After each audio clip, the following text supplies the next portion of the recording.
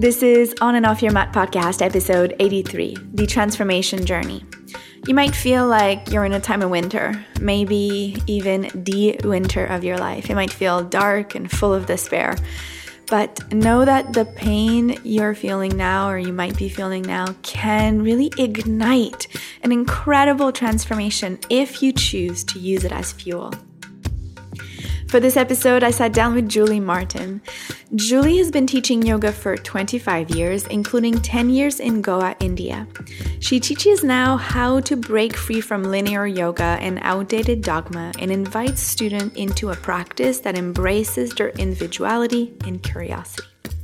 She just published a book called The Transformation Journey, and today we sat down to talk about yoga and mindfulness practices that help us through the stages of personal empowerment and transformation. If you like this podcast, know that you can continue to get inspired and learn even more with a premium membership with a subscription on Patreon. So as a member, you get early access to regular episodes, a ton of exclusive audio and video content, and the ability to request the exact kind of episode you need to continue to deepen your practice. This podcast is one of the ways I contribute to the community in the world, and so this membership can be a way you do that too. It would allow you to share everything yoga has to offer with the world by supporting me in the creation and the production of this podcast. So if you'd like to make a difference, visit patreon.com/onandoffyourmat and become a premium member. I thank you so much in advance for your support. Now, one last thing before we get to today's episode. We were hosting a giveaway in our last one. So thank you so much if you left a review. To enter, you had to leave a review on iTunes. And it really helps people find this podcast. So the winner of our giveaway, which by the way was Trina's Altman new book, Yoga Deconstructed, Movement Principles for Teachings, is iTunes users Stitch G No Mercy. Stitch G No Mercy said, "Fantastic and insightful. I'm really impressed by the diversity and depth of experiences and interviews in this podcast. I've never felt so seen in a yoga podcast." Oh, thank you, Stitch G No Mercy, for your review. And it really touches my heart.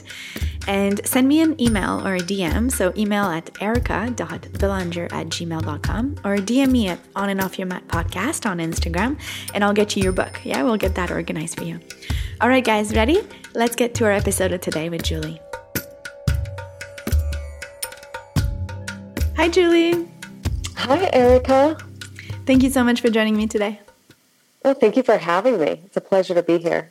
So, Julie, for listeners that don't know you or don't know you very well, can you tell us a little bit about yourself and your yoga journey to get us started? Oh, my gosh. Yes. I am where do I start? I know. I was actually brought up in a Vedantist family. So my journey with yoga began from a very early age, but it was always meditation and devotion, things like that. And it wasn't until I was about 25, 26 that I started an asana practice. Of course, this goes way back, so there wasn't many people practicing back then. So just to give you a reference, I'm 55 now, so it's a long time. And just watching the whole yoga world like evolve and morph has been like a huge part of my experience and part of what I bring to what I do as a teacher in the role of leadership for people. I started off with an Iyengar practice. I moved into an Ashtanga practice. Then I moved into Vinyasa Flow, and then I realized probably about 10, 12 years ago that yoga was really about being embodied, like being in the body, not trying to make shapes, but actually being present with the experience of the practice and letting go of the ideas about what the practice should look like. Mm-hmm. So I've kind of forged my way through the yoga world. Of course, now you hear the word embodiment everywhere. Mm-hmm. But back in the day, I was, really considered, this outlier that was supposed to get in trouble from the yoga police. which was hilarious because I always remind people the yoga police never show up. And traveling through, I started off in the U.S. in Southern California. I first experimented with yoga. I moved to the UK for 18 years. And then I moved to India, and I lived there for 12 years. And I set up Brahmani Yoga, which is, the name that most people know me by is, the Brahmani Yoga, because I started doing teacher trainings about 17 years ago and teaching people worldwide. So that's where I've kind of got my reputation through that sort of like that anchoring of being in India for so long and having people from all over the world just traveling through and then finding me there, which was such a blessing. And right now I live in Hawaii. So good. This is where I've kind of ended up for the time being. Not too bad. So in the time that we are now, today we wanted to talk about how yoga and transformation can come hand in hand in our life on the mat and off the mat. But I feel with everything that's been happening in the world, a lot of people feel like we are in a time of stagnation and they feel stuck or they feel at the mercy of what is out of their control, their circumstances. What do you think about that? What are your thoughts on that? That's such a great question because, everybody I'm in contact with all over the world, whether it's, my mentoring clients or studios that I was supposed to teach at, which all of that sort of fell off the map. And, all of those changes, the response I've had from almost every single person out there is, I feel stuck. I don't know what it means to be a yoga teacher anymore. I don't know what I'm doing. Yeah. And so we've been put into this, this crisis mode. And I keep reminding people, wait a minute, this is just hitting the pause button. It's giving us an opportunity to re-examine what is really important to us. Mm-hmm. Because that's the yoga practice. Can I keep pausing and just looking inward? Because when we've been given this opportunity, even though it seems like it's, a jail sentence for many people around the world, they're not allowed to barely leave their houses. Mm-hmm. It can feel confining, but in fact, if we use yoga, if we're really practicing yoga, we're using that opportunity to get expansive, to say, okay, things are changing. Why am I holding on to stuff that isn't making me happy? Why am I teaching that one class on the other side of town, which I don't have to travel to anymore, but, only 2 people show up and I get, whatever, $25 or 25 euros or whatever it is. Why am I still doing that? Or why am I still working with this one studio that doesn't allow me to teach the way I want to? Or, and the bigger picture, why do I still doubt myself? Why do I still doubt my skills? All of these sort of things. So I keep reminding people, this is where the practice begins. And that's the tagline that I use at the end of every single class that I teach. The end of the class. This is where the practice begins, right? Mm-hmm. How can we be present and first and foremost, just take stock of where we are, because especially the yoga world it's been moving very fast.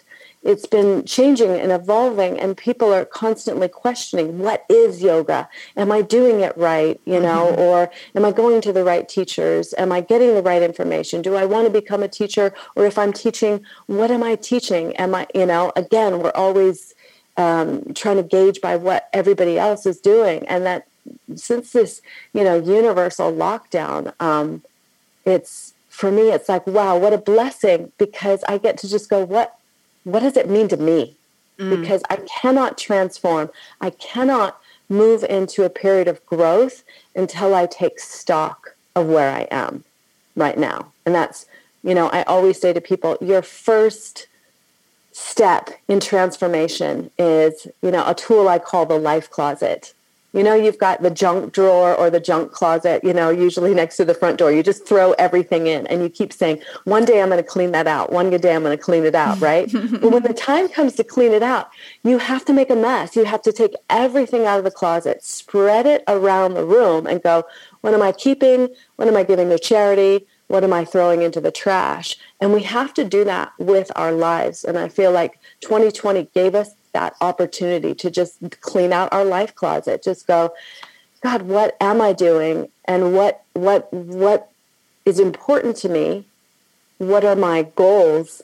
And where do I really want to channel my energy right now? And that's like the first step to transformation, is coming to that state. Yeah. And I think it's important for people to remember too that in situations where we are forced to change, or when we feel pain, where we feel, that is great fuel. That ignites the change. It's not a long-term motivator, but it's really good to create that breakthrough that we might not do on our own because it's not feeling good in the beginning, right? So there's also that to remember. There's a push there. Yeah, because change is almost always incited by pain or discomfort, right? You know, if things are feeling great and you're riding the wave and everything's wonderful, you're not usually prompted to self-examine, to make those changes. There's no need. Right. But the minute something gets uncomfortable, that's the golden opportunity. So, you know, one thing that I always say, if there's anything that you take away from the kind of work that I do, is can you just be grateful for these moments of recognition? Wow, I can either go into crisis mode, or I can pause and just notice where I am right now and see, you know, what are some questions I want to ask myself before I move forward. So what are those pillars of transformation? You talk about taking stock. That was the first thing we needed to do, right? That closet image. So how does it work? What is transformation? Transformation for me is about growth and expansion, and it's an ongoing process. And I try really hard to eliminate the word change from my vocabulary. Why? Because I think so often we're labeling transformation with change, and change suggests there's something wrong with us. And I think part of that taking stock is to realize we're okay wherever we are. You know, we're totally okay. And once we've taken stock, then we should have a blank page in front of us. And that next, you know, for me, that next pillar of transformation is can I really choose what I want? Because if you sit down with 90% of the people, whether they're doing a yoga practice or not, and you ask them, what is it you really want? They might give you one sentence about what they really want, and then you'll give you 10 about what you don't want. We're so clear on what we don't want versus what we actually want. Exactly. And that's why that taking stock, to move into that let's look at what we really want. And can we really refine it and define it? Because until we really define it, we don't know what we want. And then we're just, you know, we're at the mercy of random chaos. Because transformation has to be about focusing our energy. And we can't project our energy to something we really want if we keep focusing our energy on all the things that we don't want in order to get it, you know. And we can't direct ourselves towards a destination if we don't know what that destination is. We're kind of on that. I like the image of the hamster wheel. You'll just go and you'll hustle, but you're not going very far. You're not going, yeah. And that's why so many people don't really allow themselves to transform, because they don't recognize the thought process is focused. Their energy is focused on what they don't want. And I have a great example in my book, The Transformation Journey, that is all about, you know, let's say, just if we focus on women, so many women in this, you know, on this planet quite often say, oh, I want to lose 3 kilos or something, or, 5 pounds, or wherever you are in the world. And I say to them, well, that really isn't what you want, right? Because let's look at some facts here. I want to lose 3 kilos. All right, just look at your forearm. How many kilos? Or your hand? How many kilos do you think that weighs? You know, now What if tomorrow I'm in a car accident and I damage my forearm so badly they have to amputate it? That's my 3 or 4 kilos gone, right? Your goal has been, my goal has been met, right? What you really want is you want to fall in love with being in your body as it is. And that is just a huge eye-opener for people. You don't want to lose weight. You don't want to change yourself. You want to, the feeling that you're looking for isn't about being skinnier or being lighter in your body. It's about loving your body. And I think we're not allowed, or we're not encouraged often to have that dialogue with ourselves. You know, I don't think we grow up in a world, at least certainly my generation, and I know the previous generation, nobody said, you know, let's take stock of loving ourselves. Let's put into play some mechanisms to really love our bodies as they are, especially women. And I know now there's like this huge, you know, movement of body positive and, you know, embracing all different shapes and sizes. But can we get to that emphasis of, can I just love my body, myself, and my life right now, like in this moment? Mm-hmm. Because essentially that's what we're looking for when we're thinking of, you know, say our biggest hurdle is just non-acceptance of the body, right? Mm-hmm, mm-hmm. And because the dialogue in the brain is always talking to us at a cellular level, if we cling on to this, you know, this idea of what we don't want our bodies to be so often, what happens is the cells start to break down, and this is when disease and illness sets in, because our brains are wired to tell our bodies we're not good enough, right? And so when we change that and we start to love our bodies, like literally have gratitude, instead of thinking, well, I can't do the splits, think, I love that I have legs. I love that I have legs, you know? That was one of the greatest things about teaching and running teacher trainings in India, is people would come to me and say, oh, I wish my back bends could be deeper, or, you know, so-and-so can like get her foot behind her head, and both of them, and I used to say, you know, we have to be grateful for the bodies we have, because I want you to just go out and visit the slums and see how many people have, you know, been brutally crippled by polio because they didn't get polio vaccines, or don't have legs and they're having to beg on the street, or they don't have hands, or they've been blinded and they're still having to survive some way. And I said, and then does it really make a difference if you can do the splits or not? You know? It really doesn't when you look at the big picture. Exactly. And when you look at the big picture, you can keep then zooming in on what you love about yourself. So we have to keep reminding ourselves there's the macrocosm and the microcosm, and our energy is everywhere, right? Mm-hmm. It doesn't stop at our skin. So when we can zoom out, it's almost like we can then just cultivate that love and connection back into the body. And just remember, this is the vibration I want to walk through my daily life with, not the vibration of, oh, someday I'm going to be able to do XYZ in my yoga practice, or someday I'm going to be able to fit in a size 2 pair of jeans, mm-hmm. you know? And it's like, you know, I always remind people, I used to be extremely flexible back in my early yoga days because I went for it. I just went for the shapes. And, you know, I used to have both feet behind my head. And believe me, it didn't make me happy. There was no happiness with it. There was no, like, cellular deep joy. Mm-hmm. You know, and there was those moments when I injured myself doing stuff like that I realized this can't be the practice. This can't be what the practice is about. It has to be about something different. And so, you know, from then on, I've had this, you know, it's that cha-cha with the voice of the mind.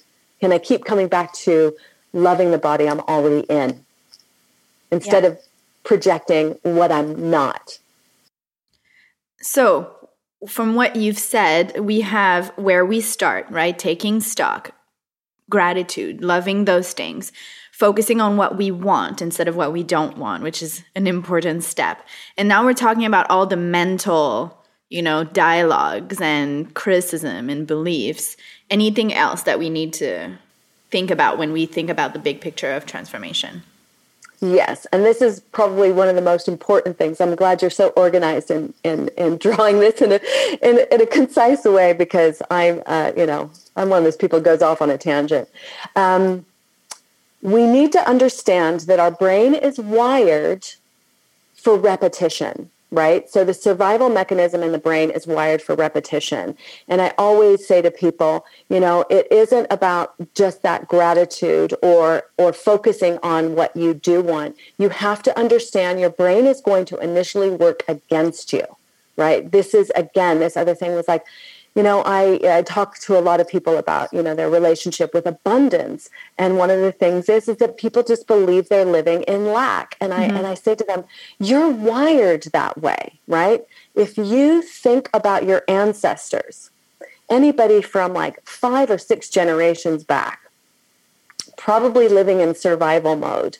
You think about anything before the industrial age. If one of our ancestors arrived in the present moment and they came into our homes, they would go, wow, you guys must be royalty now. Yeah. Because you've got running water in your house and you've got food in your refrigerator. You don't have to go out and hunt it and kill it and go get water from, a river 5 miles away. And you've got more than one pair of shoes, for most of us, that's what we're coming from. So when we're inheriting these gene pools, we're inheriting, these memories as well. And it's memories of lack. So the first thing we have to do is remember that the limbic system is going to program us with these belief systems, whether it's ancestral or whether it's the way we were brought up, right? Mm-hmm. And it works both ways. If you grew up and your mom just said to you every single day, oh my God, you're so smart. You're so smart. Everything you do is so intelligent. You grew up believing you're smart, right?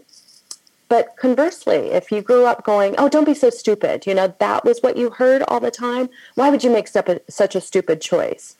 Then you grow up believing, hey, I'm stupid, right? And so we have to recognize that there's a whole part, and I won't get too sciencey about this, but it involves like the hippocampus and the hypothalamus and all the mechanisms in the limbic system that are designed to wire these things on repeat. So it's like, the old, I know nobody has cassette tapes anymore, but they're looped. Yeah. That loop, it was like the tape keeps playing, you put it in the tape player and it goes back to the beginning immediately, right? So, we have these loops in our brain, and depending on how old these belief systems are, it's going to take us energy. It cannot come from the prefrontal cortex. So the prefrontal cortex takes all this new information in, right?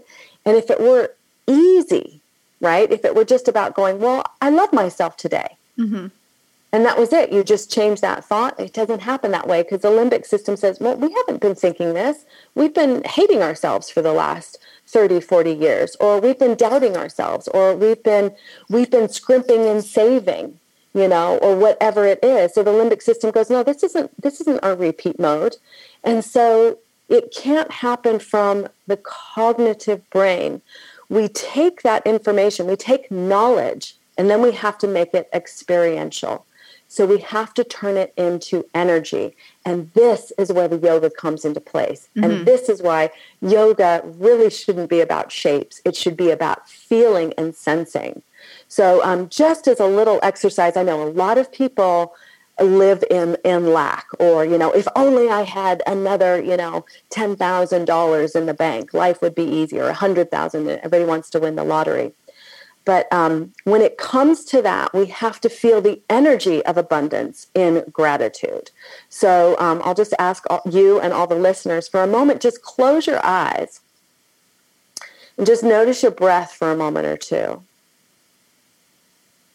so that we come into the body. So again, we always want to feel and sense. What does it feel like to inhale and exhale? What is the movement of the ribs? What does it feel like when you swallow? And now I want you to imagine you have unlimited access to the largest trust fund ever known. You don't even have to think about where your next paycheck is coming from or anything. The money is there. It's there for your use always. How does that feel in the body? What do your shoulders do? What does your jaw do? And then how would you behave? What would be your manners? How would you get out of bed in the morning? What would you think about if money was always there for you? And then just gently open your eyes. Now, when you carry that energy with you for the rest of the day, you're attracting abundance because you've already had that sensation. Again, we've channeled energy, right? Mm-hmm. So I always warn people, like, when you go to do something today that involves money, can you pause and just go back to that sensation? Because it's that energy that's going to change the way you relate to money, which changes your energy about money, which then draws abundance to you. And the beautiful thing is, especially with the yoga practice, we realize it was never about money. Again, just like being happy in our body was never about losing weight. It was about being able to trust, right? Mm-hmm. Because the issue around the lack is that what ifs, right? What if I can't pay, especially now? What if I can't pay my bills? Mm-hmm. What if I can't, find work again? Or what if What if? And it's abundance isn't about how, most of us don't want, you don't want to open up the door and see a Ferrari there, or have, a multi-million-dollar mansion. We, as I think as yoga practitioners, we already get that's not really what equates happiness. Mm-hmm. But it's being able to go, how would I behave if I had access to this universal trust fund? I'd relax. I would trust. That's why I like using the term trust fund. Mm-hmm, mm-hmm. I would trust that I'm okay, that I'm whole, because this is what the yoga talks about. We are all complete and whole already. Mm-hmm. We just keep doubting it, right? Yeah. And I find there's a direct link between our energy and that place of starting, right? When we take stock, it's not only of what's around us, what's inside of us, but that part inside of us, the energy is one of those. If we're feeling really low in energy, if we're feeling really negative in energy, you feel stuck. That's where you feel really stuck. If you can move, not only, bring new energy, but at the minimum, feel your energy, move your energy. And as you said, this is where yoga comes in. We have, just like we did with you now, really short meditation shifted the energy. I totally felt that. And so we have meditation, we have breath work, even just breath awareness without getting fancy into anything. And then there's movement. So all these pieces can really affect our energy levels, our capacity to gain momentum even, and just our, like you were saying, just our vibration and what we are bringing in. Yeah, because what I love about the science of it is that quantum physics has already proven what so many of the ancient texts have said about energy, right? I'm not sure if you're familiar with Bruce Lipton, he talks about it on a cellular level, as well as, so many other people talking about it on a quantum level, but it's the same thing internally and externally. Whatever energy we're feeding into ourselves is what it's like the waves, like when the stone hits the water, it is ripples in the water we're projecting out. And that's why, when we really tune in with the practices into the sensation, into the energy, understanding what's the emotions arising out of that energy so that we can start to give space for shift, we realize it just affects how we open our eyes and look at the bigger picture, what we see, and then what we're allowed to receive. Because if you're stuck in negativity, you're stuck in the sympathetic nervous system. And so then the body and the energy you're feeding your body is fight and flight. And in fight and flight, it's not time to grow. It's not time to change. It's not time for expansion. No, you don't have the energy for that.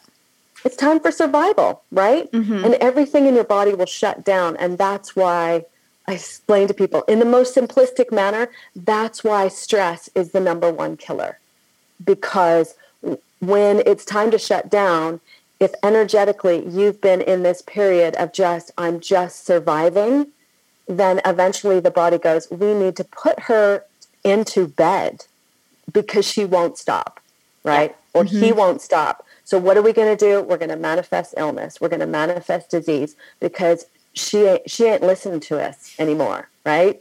Yeah. And really simply put, and I'm sure people have heard that countless times, where your focus goes, your energy goes, right? So it links again that energy, it's not just affecting your body, but it's affecting your mind, your perspective, your beliefs.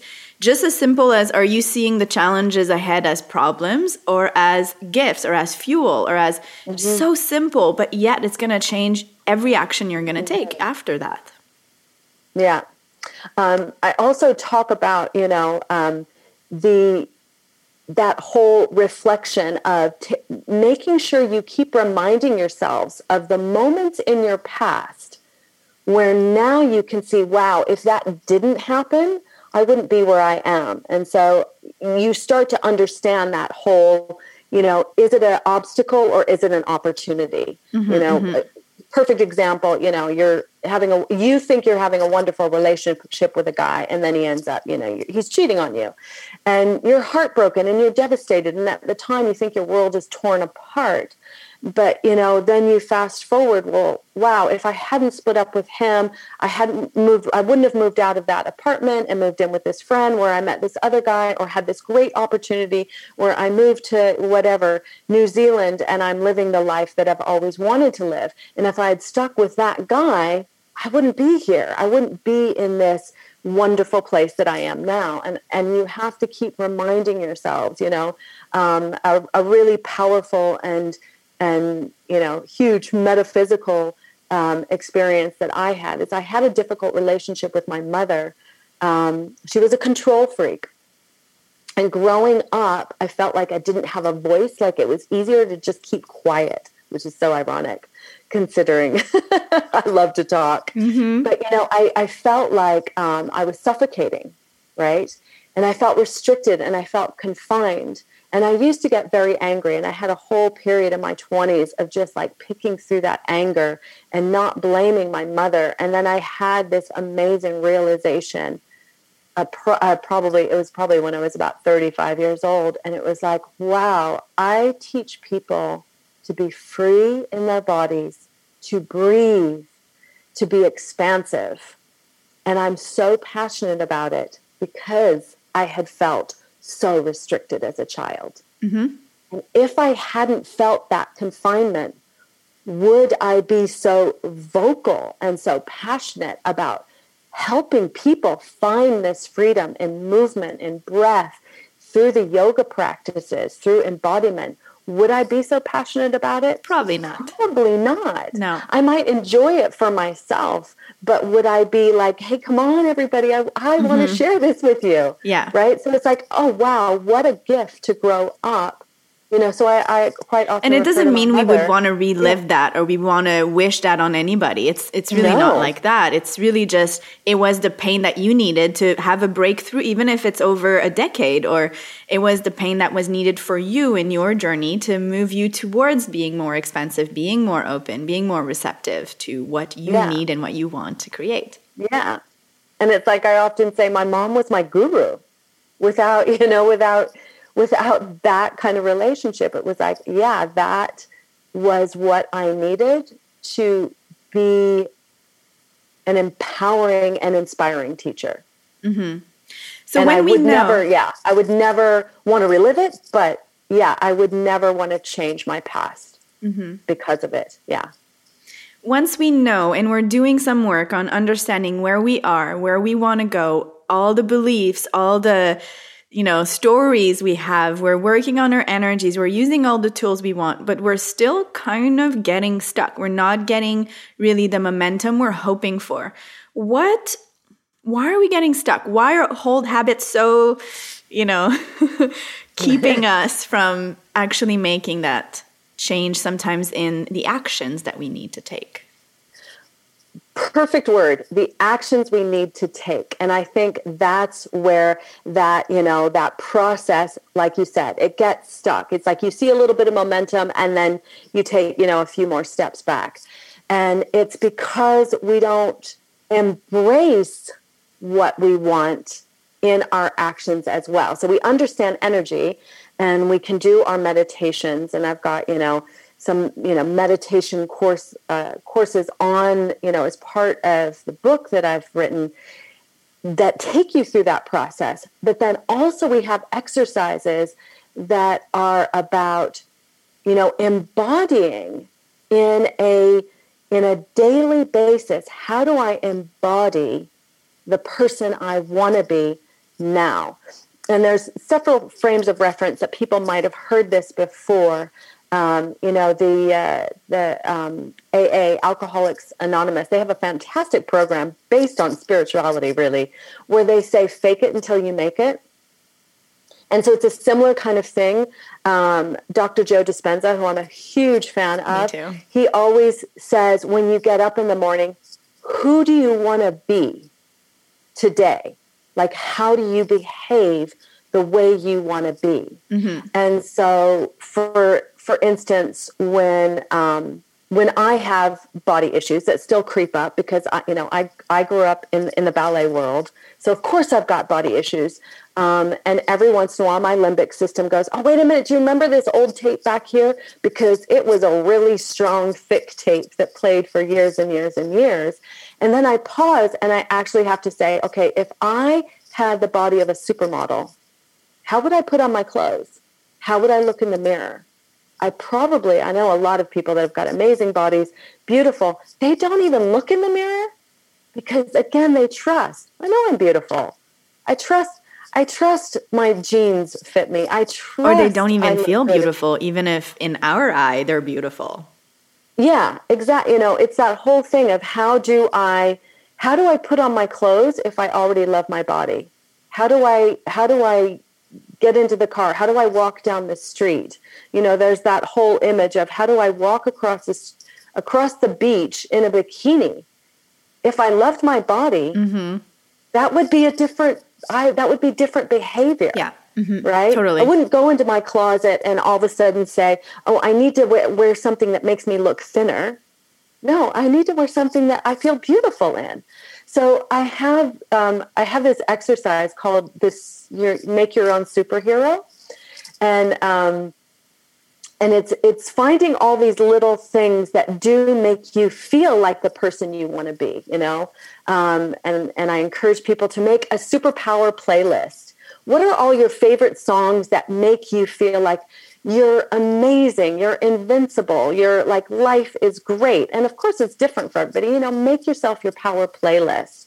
Have, clothes that make you feel good, not necessarily make you feel thinner or like that change or like you've got bigger boobs or smaller boobs or whatever it is that you want, or a bigger butt or a smaller butt, but just clothes that you're like, I feel good in these clothes, put on that outfit. And it might have some jewelry, the things that you leave for special, don't leave them for special. You're already special, right? Like, say that every day. God, I'm already having a great day. I'm going to, wear the things that make me feel great. And even if you need to have a little party with some girlfriends so you can all put on those fancy clothes that, like I have to do that here in Hawaii because, people here, like sometimes they'll go, "Wow, you're really dressed up to go to the grocery store." And I'm like, yeah, because that's how I want to feel today. Yeah. Because everybody here just wears flip-flops. Mm-hmm, just mm-hmm. like, no, I have a pair of really cute ankle boots and I love wearing them and I love how I feel when I walk, when I wear them, and so I want that moment of empowerment. How do I walk through the grocery store, feeling all the things I want to feel? And, and we relate it to food as well. And I remind people there's a difference between comfort food, when we're feeling like, oh, I just want to crawl under the covers and eat Doritos or a chocolate cake or something. That's not power food. But food, when we really tune into intuitive eating, the food that we know just makes us feel good, not the should food either. It's not, well, I should eat more greens because, that's what they tell me. But if you eat greens and it makes you feel good, like, have a celebration of, that kind of food, or if your favorite smoothie or something where you eat it and you just tell all of your cells, it feels so good to eat this, and my body feels so good when I eat this. So it's bringing this energy of where we want to be into our actions. Mm-hmm. Can we behave like the people we want to be? Yeah. Already. Yeah. There's, I often teach to my clients that there's kind of an equation. Like if you put it really simply, there's your thoughts or your emotions, your belief, everything that, is in this area, and there's your energy as well. And then there's your action, and together they create a result. So like thought plus action equal result.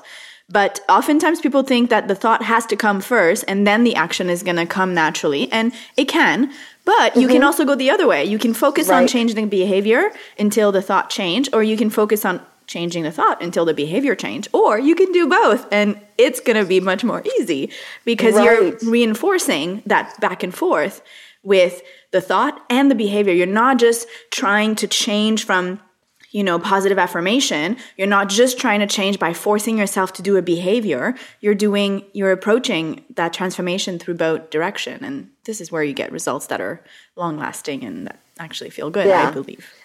Absolutely. Because what happens is the limbic system starts to notice, and it starts to notice your daily behavior. Well, she's moving, she's talking, she's behaving like she loves herself, or like she is abundant, or that she trusts the universe, or she feels whole, and then, the limbic system starts to say, wow, okay, this seems to be the new pattern. So let's start making a tape on this pattern. Is a new reality. Okay. Mm-hmm. Yeah. Mm-hmm. And then the old tape, every once in a while, it pops up. But then the new tape says, oh, wait a minute, I thought we erased you. So again, it starts to happen quicker. You pause and you go, oh, no, I don't think that about myself anymore. And then you have a little moment of celebration. Then you put on your little power, playlist, and, like, yes, I won over my limbic system. And I am now even more empowered because I realize, yes, I can do this. It is about that momentum. Those old tapes, they have played so many times that they have that momentum to come up quickly and easily. And so you need to create the momentum on the new tapes for them to come and not default to your natural, tendency of that old story you're replaying all the time. Yeah. So I want to come back to one thing you said in the beginning as we wrap this up.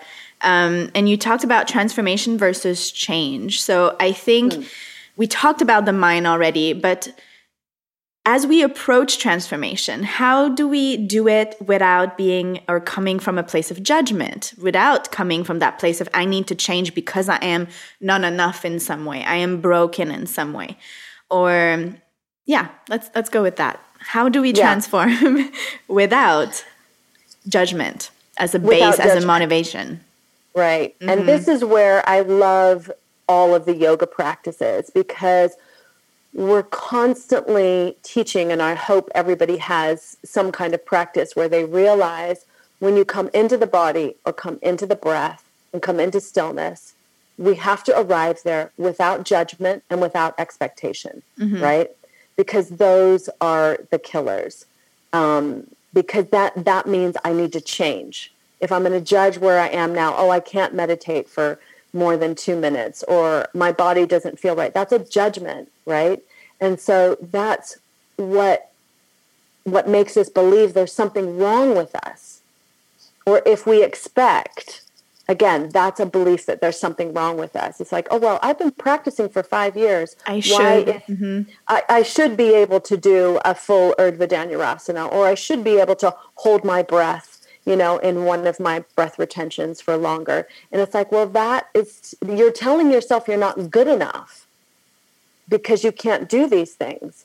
And so and being in the body, and that's why I work with a very embodied movement practice. I'm asking you to explore sensation around a structure so that there is no judgment, because sensation is subjective. Mm-hmm. There's no right or wrong.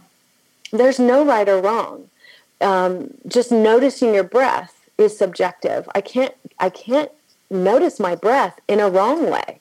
And when people are first introduced to these kind of practices, I notice people go, well, what am I supposed to feel? And I'm like, I can't tell you, because you're not supposed to feel anything. Just feel and notice it.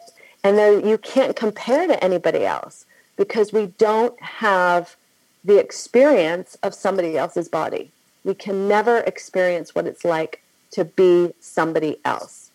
Everything is subjective. And can we keep arriving in the body without judgment, without shame, without expectation, and realize, okay, I'm here right now.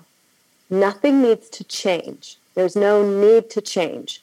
Can I be open to possibility for growth, right? Mm-hmm, mm-hmm. And when we really rest in that, I think that's the most powerful moment for people, is can I just be open to growth and realize I'm already okay? Because I remind people, if you're sitting there and there's a ground beneath you and there's a roof over your head and you can breathe and there's nobody about to attack you, there's food in your refrigerator, you have at least one person who loves and cares about you, then you're good to go, right? You're good. Yeah. You already have more than somebody living 1,000 years ago, right? So I'm safe. I'm good to go. I'm okay. Whatever childhood trauma we've experienced is not happening right now, right? Mm-hmm. So without getting too depth into like therapy, which I recognize, it's not that easy if somebody has been extremely traumatized, through their life, and that needs extra help, right? Go get a therapist, a counselor. There's so many great programs out there that can help you. Let somebody hold your hand, please. But, for those of us that have already been on this path and it's that sense of being stuck, remember, every time you come back into the body with awareness, without judgment, without expectation, you're already winning. And then start on the mat. It's a smaller container, right, in your yoga practice, and then expand that container to your life by yourself, to your life in relationship, to, expand and expand and expand as you feel comfortable. But starting on the mat, just in the shape, can I breathe? Can I be present? Can I feel what's coming? What I feel that I need versus what I think I should do? Already there, you have maybe years of work to play with. You have a long time to play with things and see how it goes. Yeah. And it's not about getting there too quickly, because, well, like you said, it's never finished anyway. There's always, and if we also think of that, it's not changing something that is broken, then there's not a point where it's fixed now, right? If we're thinking of evolving and transforming in a way of just being more and more and more expensive, there's no limit to that expensiveness. So that also takes some of the judgment out, because there's not a possibility of failing and not achieving that whatever expectation you had put on what it looks like for you to have changed what you thought you needed to change. Because I think that word failure is key, because a lot of people think, well, I'm trying to change these habits and I failed, right? Mm-hmm. And it's not. It's like, no, you didn't fail. You just came across a hurdle, and it's like, let's get over that hurdle. And that's growth. It's just going, oh, wow, I stumbled. What I love to give people an example of is that if you talk to any of these amazing entrepreneurs out there that are just doing stuff that's just beyond belief, I admire Richard Branson, I admire Elon Musk, I admire Steve Jobs, and there's craziness that comes with genius, but they all say the same thing. Like, I never saw myself fail at anything. And yet from the outside picture, we could look at all these different endeavors that didn't work for them, and not one of those people ever saw it as a failure. They were just like, oh, okay, that's not the way. Let's try it this way. It was like, that was learning. That was learning, It's like when you learn your ABCs, of course you get it wrong. You don't always get it in order. And how many of us have memories of being in kindergarten going, yeah, I remember, I thought it was that. It doesn't make you stupid because you didn't get it. You didn't get the result that you were looking for immediately. Yeah. It is always about growing, and we can't learn how to walk or run without falling over. Nobody shouts at the baby if he can't get up and walk at the first try. Nobody goes, well, that's a failure. Such a good image to keep in mind. That's so funny.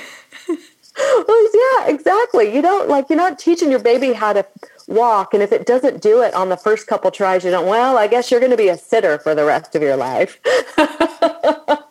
No hope for you? No, we keep encouraging. Wow, he stumbled. Great. He picked himself back up again. Great. We celebrate all those little stumblings when we're babies. Why not do it for ourselves when we're adults? Yeah. Exactly. We need to have that same relationship with our personal growth. Like, we're all babies. We're all going to fall. We're going to stumble. We're going to get things, in quotes, wrong sometimes. But it's not a failure. It's just like, oops, that I can make a better choice. Yeah. I can make a better approach. I think that's a great takeaway we can leave listeners with today. I'll put all your info in the show notes, but where's the best place for people in the meantime to find you if they want to study with you, they want to get the book you were talking about, or just have more question or want to say hello after today's interview? Where do they go? So BrahmaniYoga.com, and in the show notes that'll be spelled out. And then also I'm on Instagram, Brahmani Julie, Facebook, Julie Martin, Brahmani Yoga, and just, dive into that. The book isn't fully published yet, but you can get your pre-orders. We're hoping for at least the electronic version by the end of the month. I'm thinking by the end of February. By the time people get this episode, it'll probably be out. Yes, absolutely. Absolutely. Amazing. Well, thank you so much for your time today. That was a very pleasurable episode. Oh, thank you, Erica. I loved it. Thank you so much for joining us today.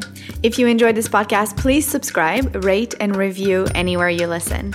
Come and connect with us on Instagram at On and Off Your Mat Podcast, or visit patreon.com/onandoffyourmat to become a premium member and get your hands on our exclusive content and start to give back to the community. Check out the show notes on my website, ericabelanger.com, to find more info about our guest of today, Julie Martin, or my top 5 biggest takeaways from this episode. Before you go, I just want to say a last thank you to Alexander Saba, working in the background, creating music, editing, and mastering this podcast. All right, once again, thank you for listening. Until next time.